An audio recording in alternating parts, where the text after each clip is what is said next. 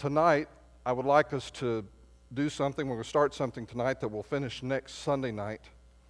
And as you know, we went through 8 weeks of experiencing God together. We talked about the 7 realities of experiencing God. And I'd like to take this Sunday night and next Sunday night, we'll have a brief business session, but we'll be able to finish this very brief consideration of what it means when we say that we're experiencing God as a church. When we're experiencing God as a church. And I bring this up because I think we forget, maybe we have never learned what church is. For me, it was a journey. I became a Christian, and it was probably, I'm being really honest, transparent, maybe 12 years until I really began to seriously and deeply think about what is church and what it means to experience God as a church. What's very popular right now among pastors and church leaders is the study of revitalization, church revitalization. And it's not a new idea, but it's the idea of how do you help a church that is among the majority of churches in the United States that are plateaued or dying. How do you revitalize that church? And unfortunately, there's a lot of how you go about that. Let me just say it this way. How you go about that depends completely on your notion of what a church is. If you think a church is just a franchise of a major corporation, then you're going to approach revitalization like the kicking up the business a notch or two. You get a new CEO. If you don't like the old one, you with me so far? That's probably one of the most popular ways to approach it. You begin to make purely business-oriented decisions. You use metrics that you can put your hands on, numbers that you can, things that you can count, and you measure whether or not we're turning around, whether or not being revitalized based on that. You know, in the old days, our fathers used to simply talk about revival and spiritual awakening. We didn't talk about revitalization, this fairly new concept. In the old days, when the leadership of a church recognized that that church was not alive as it should be, their typical response was to pray and fast. A totally different concept about what church is that drives both of those responses. And so I'd like us to think about that. Little girl was watching her daddy repair a tractor with her mom sitting on the front porch. He was out working on the tractor trying to fix it. Little girl asked her mother, she says, "Mom, what happens to really old tractors when they stop working?" The mother said, "Someone sells them to your father."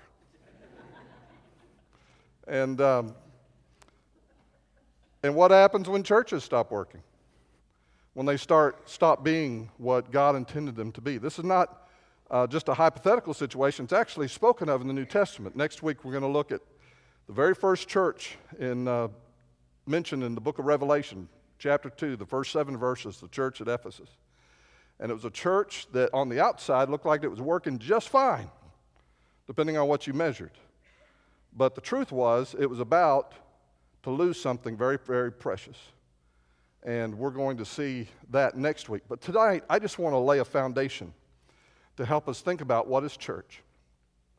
I would say, first of all, that just as an observer, and I haven't been alive as long as some of you, but I've been alive longer than some of the rest of you, and it seems to me that divisions and disagreements are getting worse in churches. That the way we resolve those differences and disagreements has grown into something very ugly. And we're experiencing that, I can definitely say, as a denomination of Southern Baptists. I can't speak for every denomination, but I do talk to enough pastors and other groups to know that that's a problem there as well.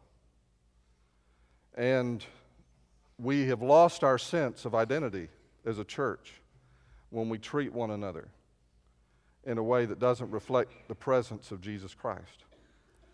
and when we handle a disagreement without love, and when we allow division to exist, then we have moved away. We have lost something of our identity of what it means to be a Christian who's a member of the body of Christ. And how we handle those disagreements, not only in church but outside the church, in our culture, our society, seems to me to have changed. I can remember a time as a young adult watching politicians who deeply disagreed politically across the aisle in Congress, who would speak vehemently against one another's positions and then afterwards would go out and have dinner together. That they understood that we are first people and that our arguments do not represent our worth or the sum total of our worth.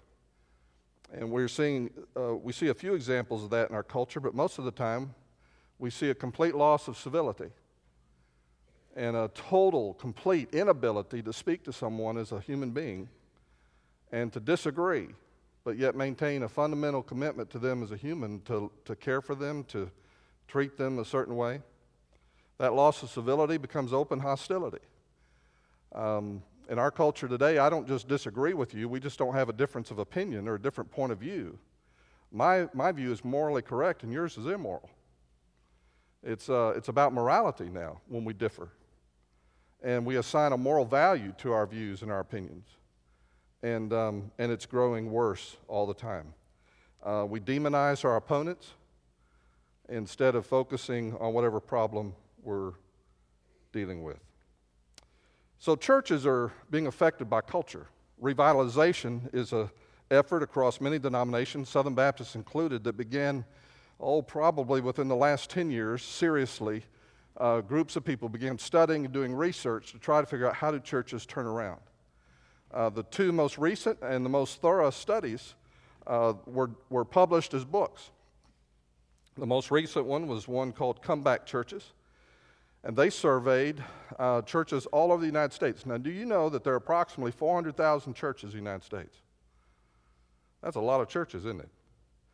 You also know that the average church size is probably somewhere south of 50. Definitely less than 100. Vast majority of churches. That's true of Southern Baptists in Arkansas. Out of 1,500 churches, 1,100 run 100 or less in attendance. And so when they studied churches that turned around and made the jump from less than 100 to over 100, out of 400,000 churches doing the best research they could, they identified slightly over 300 churches that had done it. I want you to know that although they wrote a book about it and their principles are sound and encouraging, the first thing on their list that they noticed about those churches was the atmosphere of prayer that church was focused on. Number one was spiritual life in those churches. But then in spite of that, you need to understand that 300 divided by 400,000 is like 0.0075%. In other words, statistically, what is being measured as revitalization doesn't happen. You can write a book about the few that you find, but statistically it doesn't happen. A book that came out the year before that, in 2009, was a book called Breakout Churches. They surveyed only Southern Baptist churches, screened 50,000 Southern Baptist churches. They only found 13 churches that met the criteria for revitalization, churches that had broken out and had begun to grow again. 13 churches that met their criteria. Just before I left the state convention, this was not a popular thing, but pastors were asking. They were saying, give us some help on revitalizing the church. What can we do to turn around the church? Give us some help. Give us some counsel. And I got to be honest with you, when you're sitting in a group and someone speaks up, I won't tell you who it was, but speaks up and says revitalization statistically doesn't happen. Well, that doesn't make you very popular. But statistically, it doesn't happen. And you can go and you can take a program and you can follow the steps. But it's based on an understanding of the church that is not biblical. And so you and I need to think in terms of biblical categories when we think about what is church, or we're going to run off the rails every time. And so I want us to think about what it means to be part of a church. Now, I'm not going to ask you to raise your hands how many of you are members of Wynn Baptist Church tonight. Some of you may be guests, some of you may be long-term part of the family, and you just have never joined. But I want you to think about what it means to be part of the church tonight, okay? And these are basic truths about all of us sitting here tonight and those even that aren't here with us. This is the property of Wynn Baptist Church, but you know Wynn Baptist Church is what's sitting in the pews right now. You know that, right? We know that. So, what does it mean to be part of a church? Number one, when you are part of a church, number one, you are part of a group that Christ created. You're part of a group that Christ created. Sometimes we think of the church purely as a man-made institution, something that a group of people got together and said, let's start a church. I personally experienced what happens when there's a misfire in a church plant. I've had successful church plants I've been involved in and have seen God work in a great way, but I've also been part of those that didn't work. And what I discovered was that you can't just write up what we're going to be as a church, put it down on paper and say, we're going to go start a church. Because man doesn't start churches. Men don't do that. God is the one who creates a church.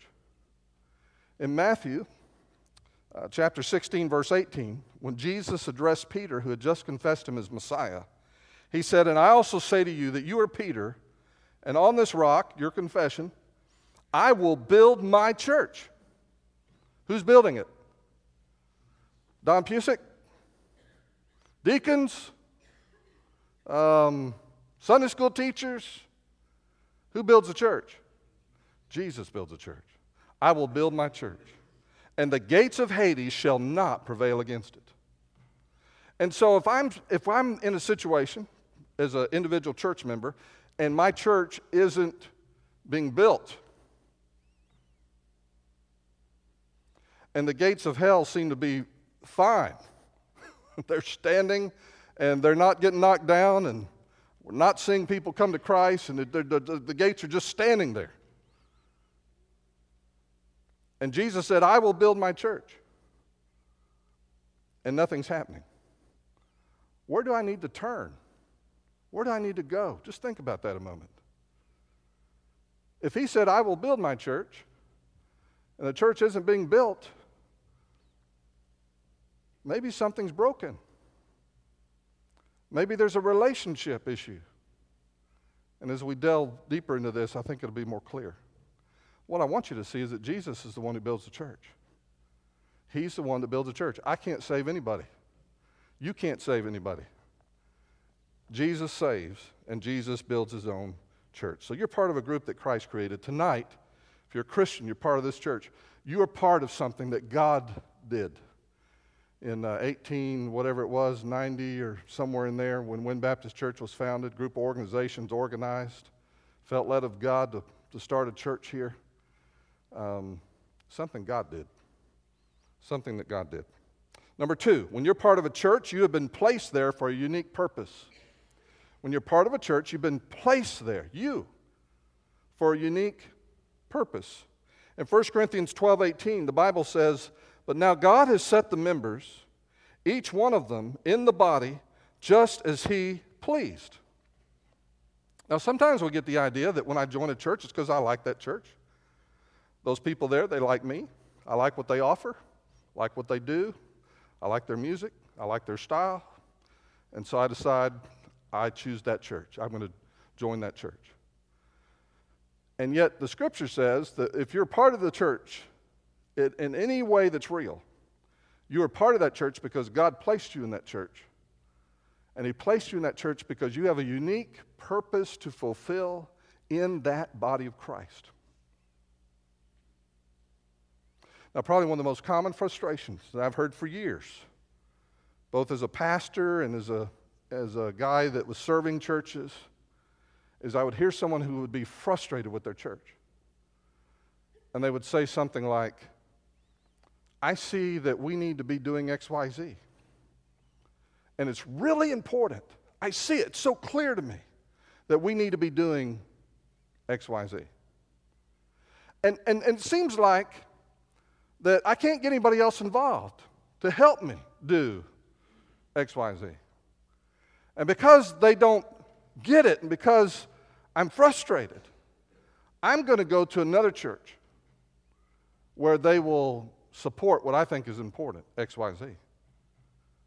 Now, reconsider that for just a moment in light of this scripture. If God put you in that church to fulfill a unique purpose, is that true? Is that the truth? Did He put you in Wynn Baptist Church to fulfill a unique purpose? Well, yes. Yes. God has set the members. Well, don't raise your hand. I said I wouldn't do that. God has set the members, each one of them, in the body just as He pleased. So it's not talking about where you're sitting tonight. It's talking about your placement in this body of Christ is not an accident. What does that mean? It means it's very possible that you may see a need for XYZ that the rest of the body may not get.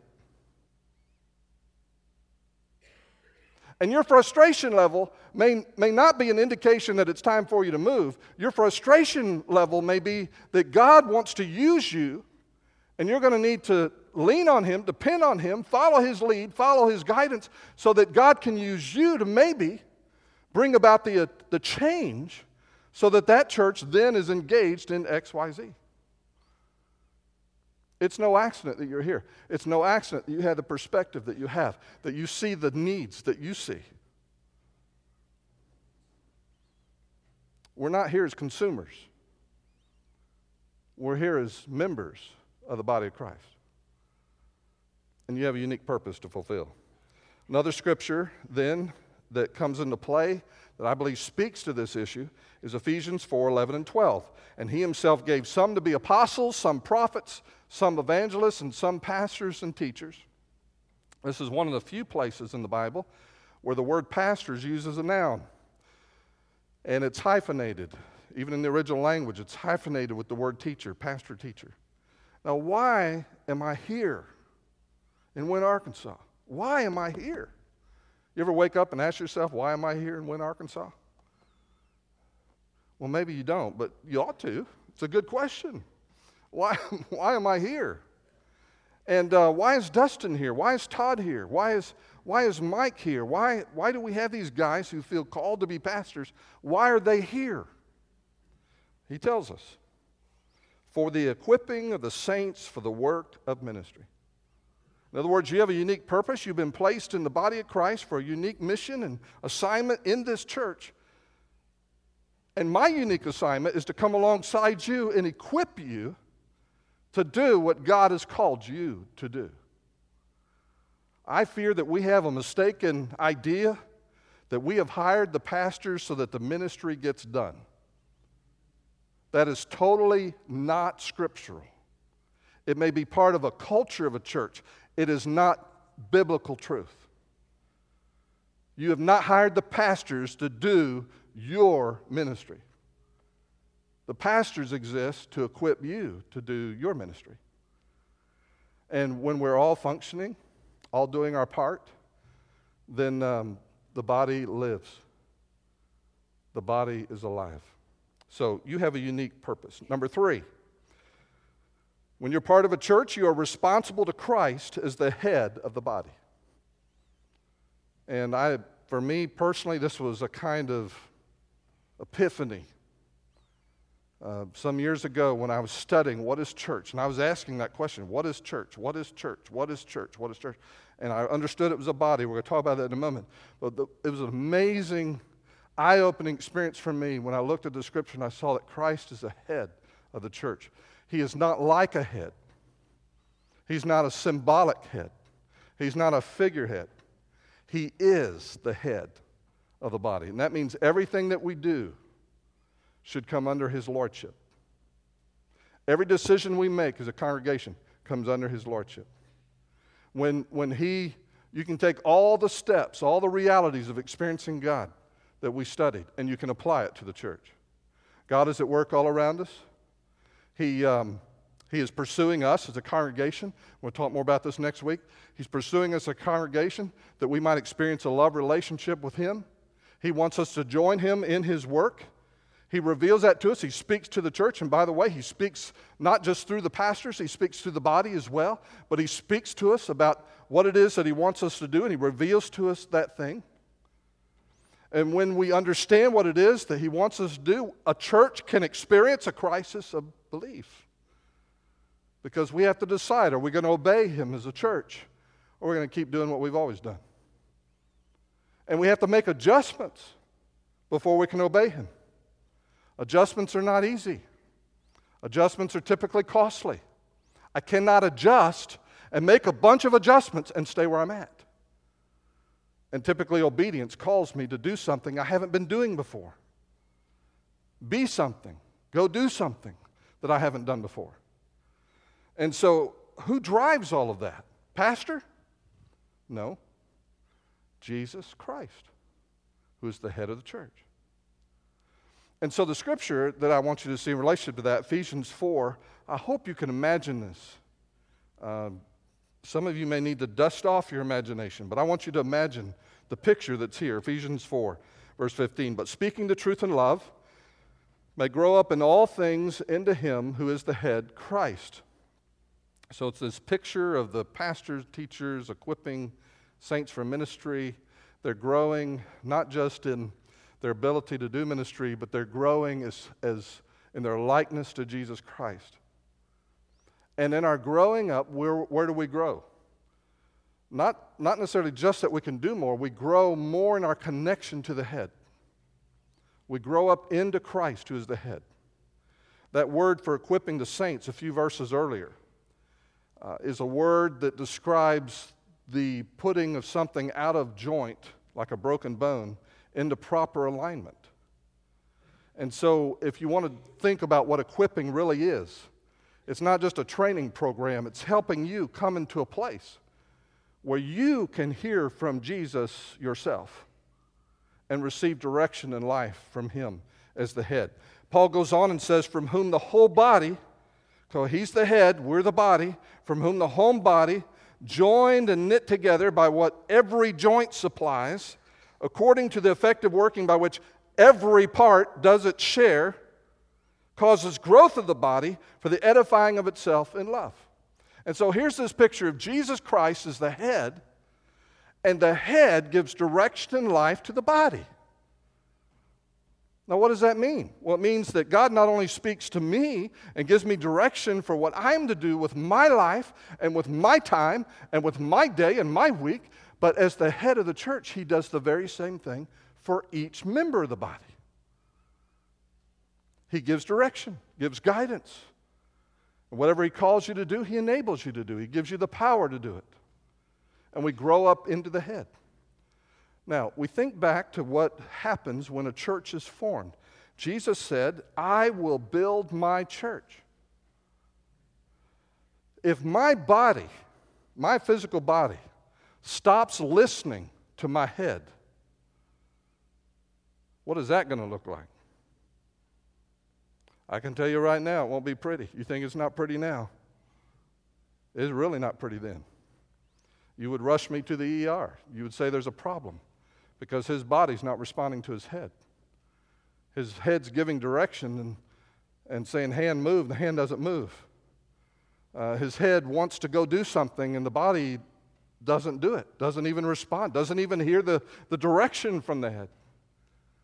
And then we begin to understand how it's possible for a group of Christians to come together and the church not be alive.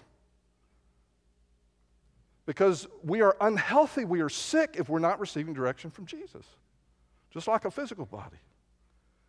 But when He speaks, it's a beautiful thing. That in my role as an equipper, that my desire, my goal is to help each individual move to a place where he or she hears Jesus, receives direction from Jesus. And then what happens is unspeakably wonderful. Because then you have God speaking to any individual He wants, anytime He wants. And that individual says, yes, Lord, and goes and moves and acts and becomes His hands and His feet in that moment. Imagine what kind of ministry happens in that environment. How many phone calls are made at just the right time? How many people show up on somebody's doorstep at just the right time? How many people who are saying, as I pray often, help me, Jesus, when I don't know what to say to somebody and I don't know how to encourage them and I don't know what the best thing is to say, and then suddenly He brings something to mind and I know it's Him from years of just experience, knowing when He brings something to mind, and I say something, and it is the right thing. Only multiplied by 200, 300, 400 people. All going about doing what Jesus says, when He says to do it, saying what He wants said, acting at His direction. Jesus is the head. And you are uniquely related to Him. There's nothing else like it on the planet. I mean, there's Fortune 500 companies. There's nothing functioning like the church when Jesus Christ is the head of the body. So you're responsible to Him.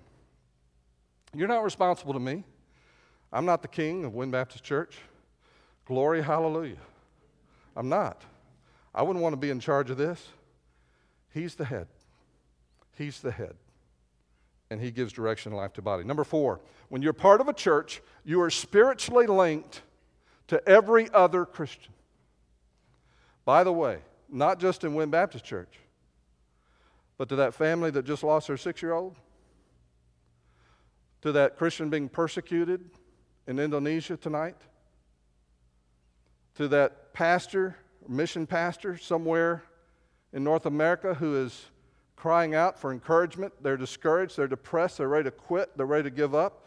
When you are right now, you are intimately and directly and organically linked to every other Christian on the planet. You say, Pastor, where does that come from? 1 Corinthians 12:27 says, now you are the body of Christ and members individually. Well, we understand that, okay? That's a good starting point. A few years ago, the first summer that I was here, I preached a series of messages on the one another commands of Scriptures, reciprocal living. How many of y'all remember that? Oh, glory, that's good. I was afraid nobody would raise their hand. But we talked about the one another commands in Scripture. One of my favorites, in fact, the foundational Scripture that if you did not know any of the other one another commands in the Scripture, if you just knew this passage, you could figure out the rest of them, is found in Romans 12, verses 4 and 5. It says, for as we have many members in one body, he's talking about your body, physical body, and my physical body. He's drawing a comparison. I have many members. I have fingers, toes, hands, organs that you don't see, all kinds of stuff. For as we have many members in one body, but all the members do not have the same function. So we, the church, being many, are one body in Christ. Now listen to this phrase. And individually members of one another.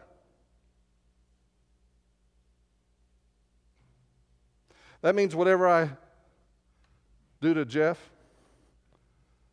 because I'm a member of Jeff, and Jeff's a member of me, whatever I do to Jeff, I do to myself.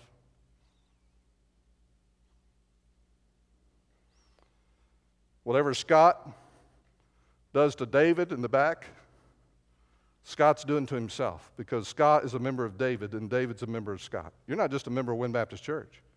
You're a member of every member of Wynn Baptist Church.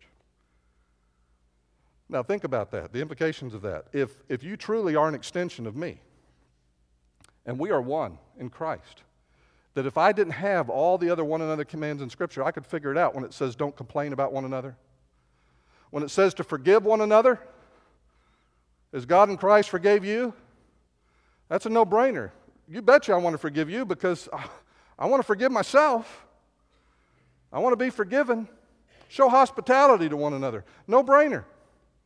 To be kind to one another. To love one another is to simply do to you, in reality, something that I would be doing to myself. And I could figure it out.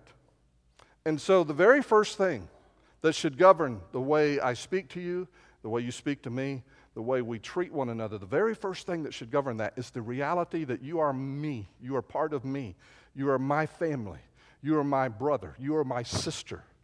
And that should guide and dictate everything else that I do and say after that point.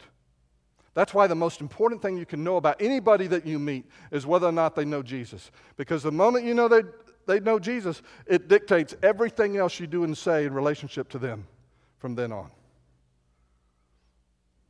Nothing else like it on the planet. We are a body. We are an organism. We are not an organization only. There are organizational things we do, sure. Got to keep the lights on, got to get it clean, we got to do that kind of stuff, organizational things, but the truth of Scripture is that we are an organism. Now, we may be a sick one or a healthy one, but we are still an organism. We are His body. He is the head, and we need one another. And then finally, when you're a part of a church, number 5, you are on mission to carry out God's purposes. And I say that because we are all on the same mission. And we're going to delve more deeply into those purposes next week. We're going to look at 3 purposes for every church on the planet that are real clear in Scripture. But tonight, I would just call attention to Mark 16:15. It's one of the Great Commission statements. You thought there was only one. There's several in the Scripture. This one happens to be one of my favorites. Mark 16:15, He said to them, "Go into all the world and preach the gospel to every creature." That's God's purpose for us as a church, for you as a member of the church. Go out and preach the gospel to every creature. And that helps us understand, why do we do door hangers? Good grief. Why do we try to put door hangers on every doorknob of every home in Winter, Arkansas? Why do we do that? Because I believe that this is His plan for Wynn Baptist Church. This is His plan. I don't know what else we could possibly plan that would exceed the importance of this one. In fact, I used to say to churches when I traveled that if we're not planning to take the gospel to every man, every woman, every boy, and every girl in the place where we live, that we're not planning obedience at that moment, we're planning disobedience. This is His heart. This is His purpose. And so this door hanger thing is just one way. We don't have a better way beyond your interactions that God brings people across your path on a regular basis, day in and day out, week by week. Those are things that God is controlling. But as a church, what can we do? Well, one thing we came up with when I first came is we'll just put a door hanger on every door in Wynn, Arkansas, and tell them God loves them. Just give them a little glimpse of the gospel, the good news. And so when we go out and we do those door hangers, what are we doing? Well, we're trying to do something related to this purpose that God has, that He really does want every man, every woman, every boy, and every girl in Wynn, Arkansas to know about Jesus. In Forest City, in Cross County, St. Francis County, in Northeast Arkansas, and all the Delta, every man, woman, boy, and girl on the planet, He wants them to hear about Jesus. And so the church, when we begin to think about the church biblically, it's really hard to just kind of do church the same old way, isn't it? I don't know about you, but it stirs my heart. I just want to go out and hug somebody. You feel that way right now? I hope you do. I don't, they're family. They're part of you. You don't have to agree with everything that guy says or that gal says in the church. You have to love them. You don't really have to think they're good looking or special or wonderful. You just have to love them.